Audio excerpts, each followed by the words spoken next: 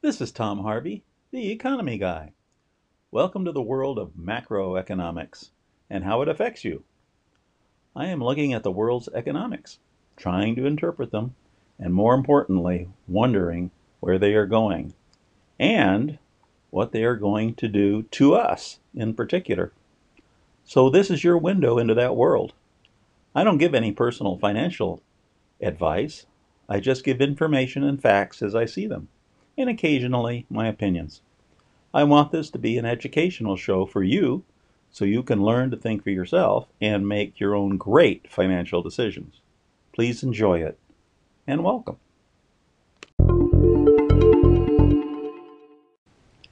It is May the 2nd, Sunday, and this is the Economy Guy coming to you one more time. Another great week just finished and another great week coming toward us. In today's podcast, I'm going to have four segments. I think I'll just start with quickly wrapping up all the key markets around the globe, what's happened there. Then I'll move on to kind of world news and U.S. economic news. They're short little pieces on what's going on, some fascinating stuff that's in that one. The third segment will be a specialization topic of China. Let's talk about China in a little bit of depth because it's a danger spot. I want the listeners to understand what's going on in China. Fourth and last is the six precursors to a market crash. Let's summarize what happened this last week, see if anything changed. And with that, let's move on to the markets. And this is segment number one, the wrap up of the markets. Let's hit the Dow Jones. The Dow Jones ended at 33,874. That's down a little less than 200 points in the week. Effectively, when it's such a big number, that's sideways. The market went nowhere, slightly down, went nowhere last week. What does that mean? The 10-year bond. The 10-year bond ended at 1.631%. That's an increase from 1.567. It doesn't sound like a big increase, but it is. It's starting its move back up. Next week will be the telling week to see if this is a true increase in the interest rates going on, which will put pressure everywhere in our economy. The U.S. dollar strengthened this last week. It's basically worth a penny more across the board. So it's a solid, strong dollar. It's not super strong like it used to be. It's not weak. It's not weakening like we think it might do. It's just staying in a strong position. That's what the dollar's doing. Oil ended the week at 63.50. Last week it was 62, so a little increase, not much. I'm not getting worried about the inflation in oil until it gets over 65. Then I'll declare inflation has been with us, because then I really think we're going to see price hikes at the gasoline pump. Gold ended the week at 1770. That's down $8. With a strengthening dollar and an increasing interest rates, gold was quite resilient this last week. It was under pressure the entire week. To only have ended down 8 is remarkable. It showed a lot of strength, actually. And that is, in my opinion, the future of gold. That's it for this segment. Let's go on to the second segment. This is segment 2, and I really want to start off talking about France. A lot going on in France right now, and I have personal interest there. So enjoy it a lot. First of all, most important is politics. Next year there's an election, 2022. The two main candidates who are polling the highest right now is the current president, President Macron, and Marine Le Pen. She is head of a very right-wing party, and her standings have been doing nothing but going up, up, up as terrorist attacks continue in France. President Macron, on the other hand, has a 60% disapproval rating, 60% disapproval on his handling of the pandemic. I know from my personal time in France, the French people are really angry with the way the whole pandemic has been handled. everything to do with it, with the vaccines and the closing down of shops and opening up of shops and et cetera, et cetera. They are very, very unhappy with what's going on.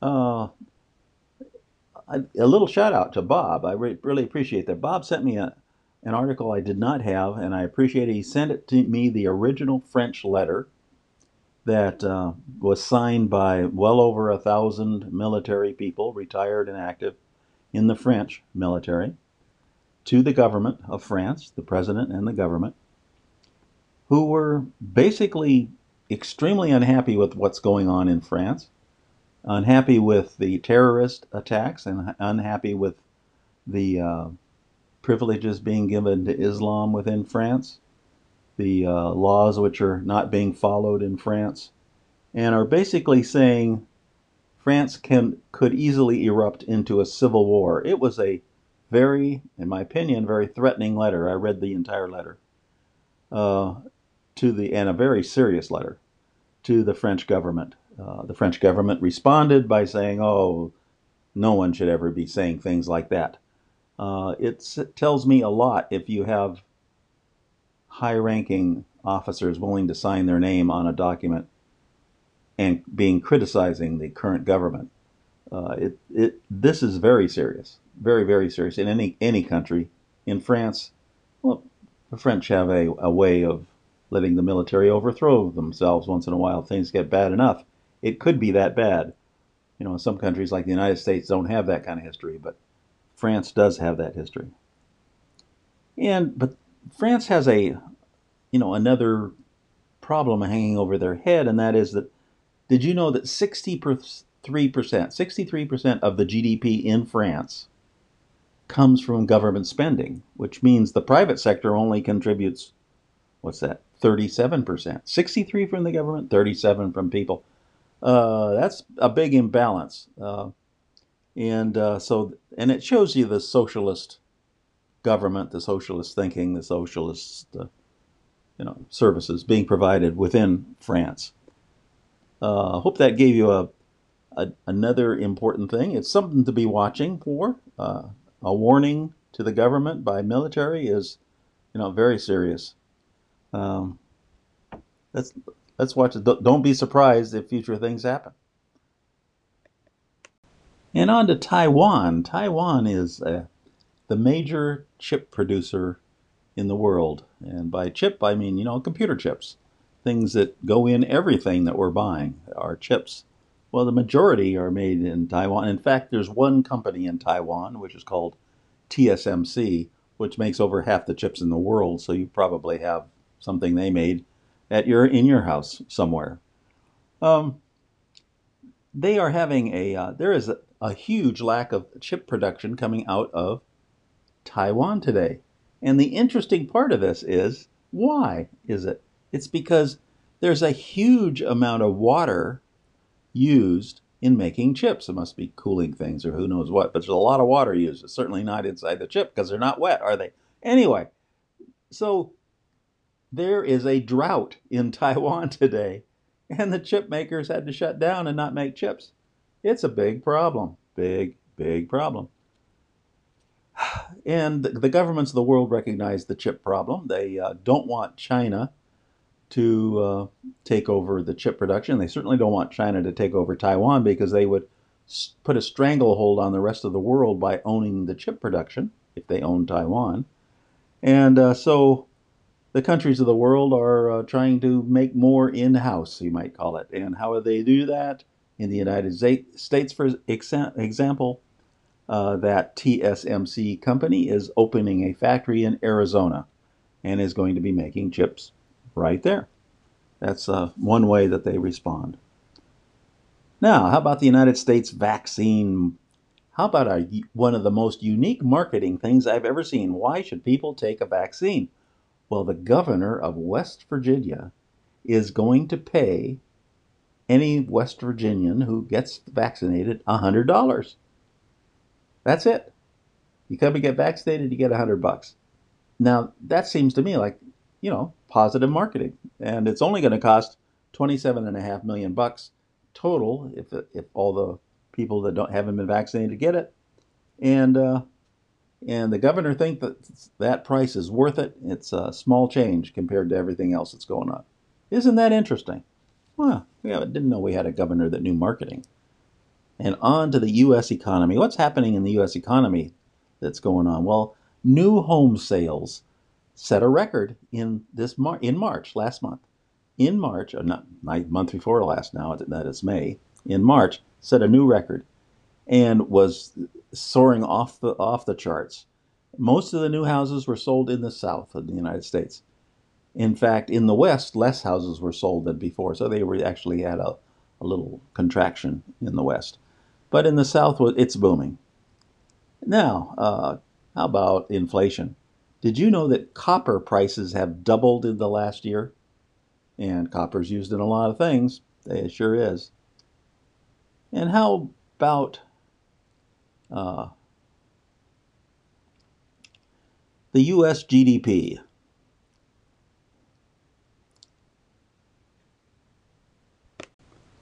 The U.S. GDP today has come back so strongly that it's almost all the way up to where it fell off, like in February of 2020.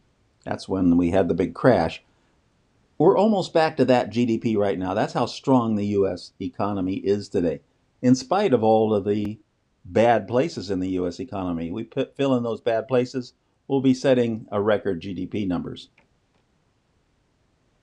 And now let's move on to segment 3.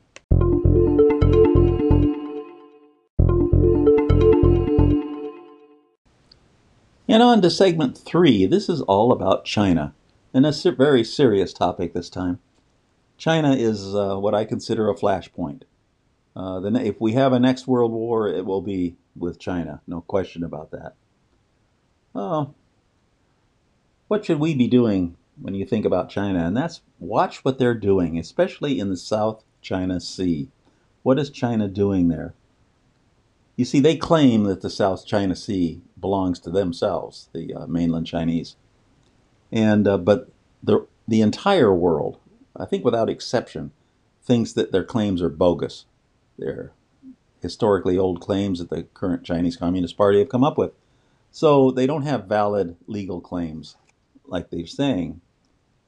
They are talking very strongly about invading and wanting to take over Taiwan.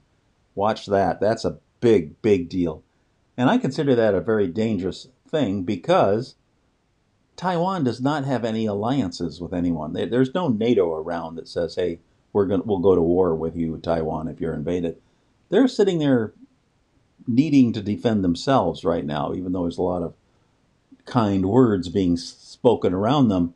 Who will actually send soldiers there? No one today is the real answer to that. So that actually encourages the Chinese to invade, in my mind. China's, they're creating islands in the middle of the South China Sea and then militarizing them big time. And they've been doing that for the last 7 years, and that's their way of claiming more and more of the area. Watch for more of that going on. And there is a truly major military buildup going on with the Chinese military. That's Army, Navy, Air Force, and space. There's no question that the Chinese military is the second most powerful military in the world after the U.S. And they, like good soldiers, they're fully brazen and ready to go to war. No question about that. Well, what should the West do with that situation in China?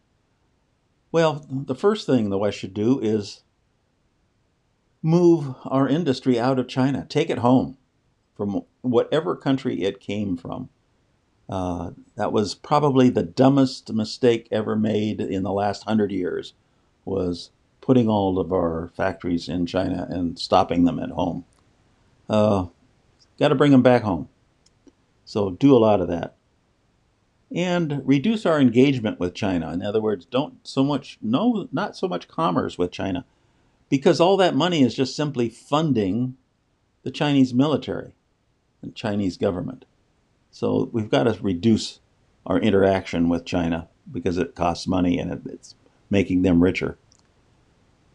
And third and lastly, we have to make sure that the U.S. military budget can support a war with China.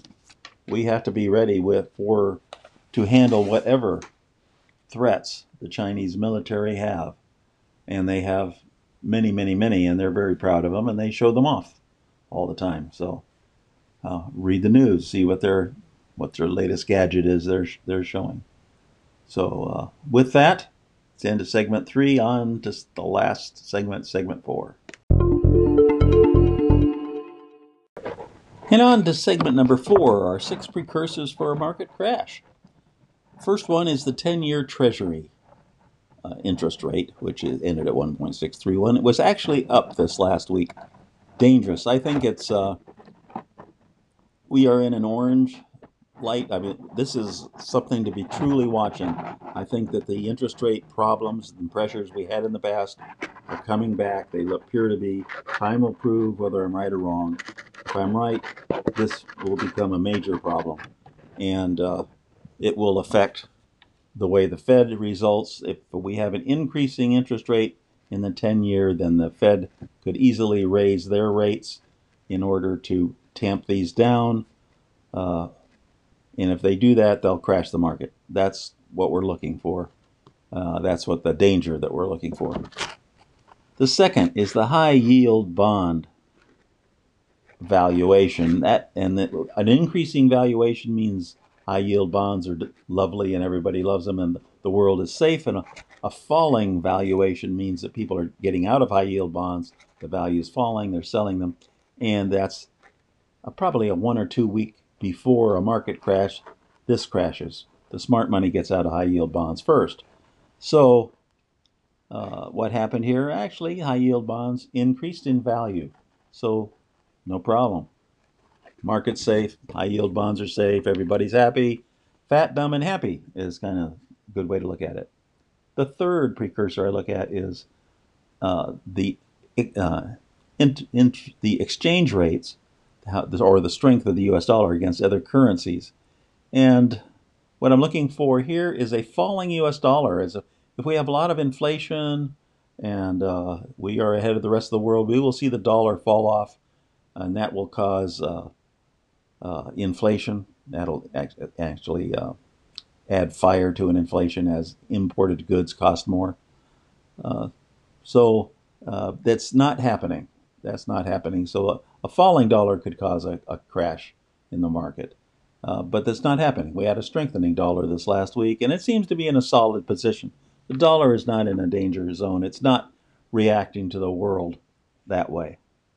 The fourth precursor is the CPI, or the Consumer Price Index inflation rate, and we haven't had a new one. We'll be getting one in a couple of weeks for April, but we are now in an increased inflation environment, and I think we will see increased inflation. So that's my prediction for that. And if we do that, if it gets beyond what people expected, that will crash the market, because inflation's not good for companies, typically not good for the economy. It just, especially when it's a surprise, and we're in that environment now. The fifth precursor, any Fed policy change. And every week the Fed, some member of the Fed or the Fed chairman come out and talk about what they're doing, and they have consistently said no change, no change, no change. And what we're looking for is a change. Any change, especially increasing interest rates, would cause a market crash. There is no change, so this is a green area right now. The Fed's not going to cause it. And the sixth and last precursor is a bluebird, something that comes out of the blue that in and of itself would crash the market, like some crazy person crashing the major banking structures of the world. Okay? We've come close to that in the past. And so those kind of things get my attention. If you see any, send them on to me, please. Now, I'm wishing everybody a great week. We are starting May. May is going to be a good month for everyone. Let's enjoy it and enjoy the prosperity that the world is experiencing right now, and have good health. Keep your health good. There's nothing better than health as far as an investment goes. Do it in yourself. Be talking to you next week. This is the Economy Guy signing off. Thanks for listening. And don't forget to hit that subscription button. This is Tom Harvey. I'm an investor and not a financial advisor. Nothing should be construed as advice or solicitation to make a trade in any market. And I disclaim any responsibility for any negative effect of decisions made by the listeners.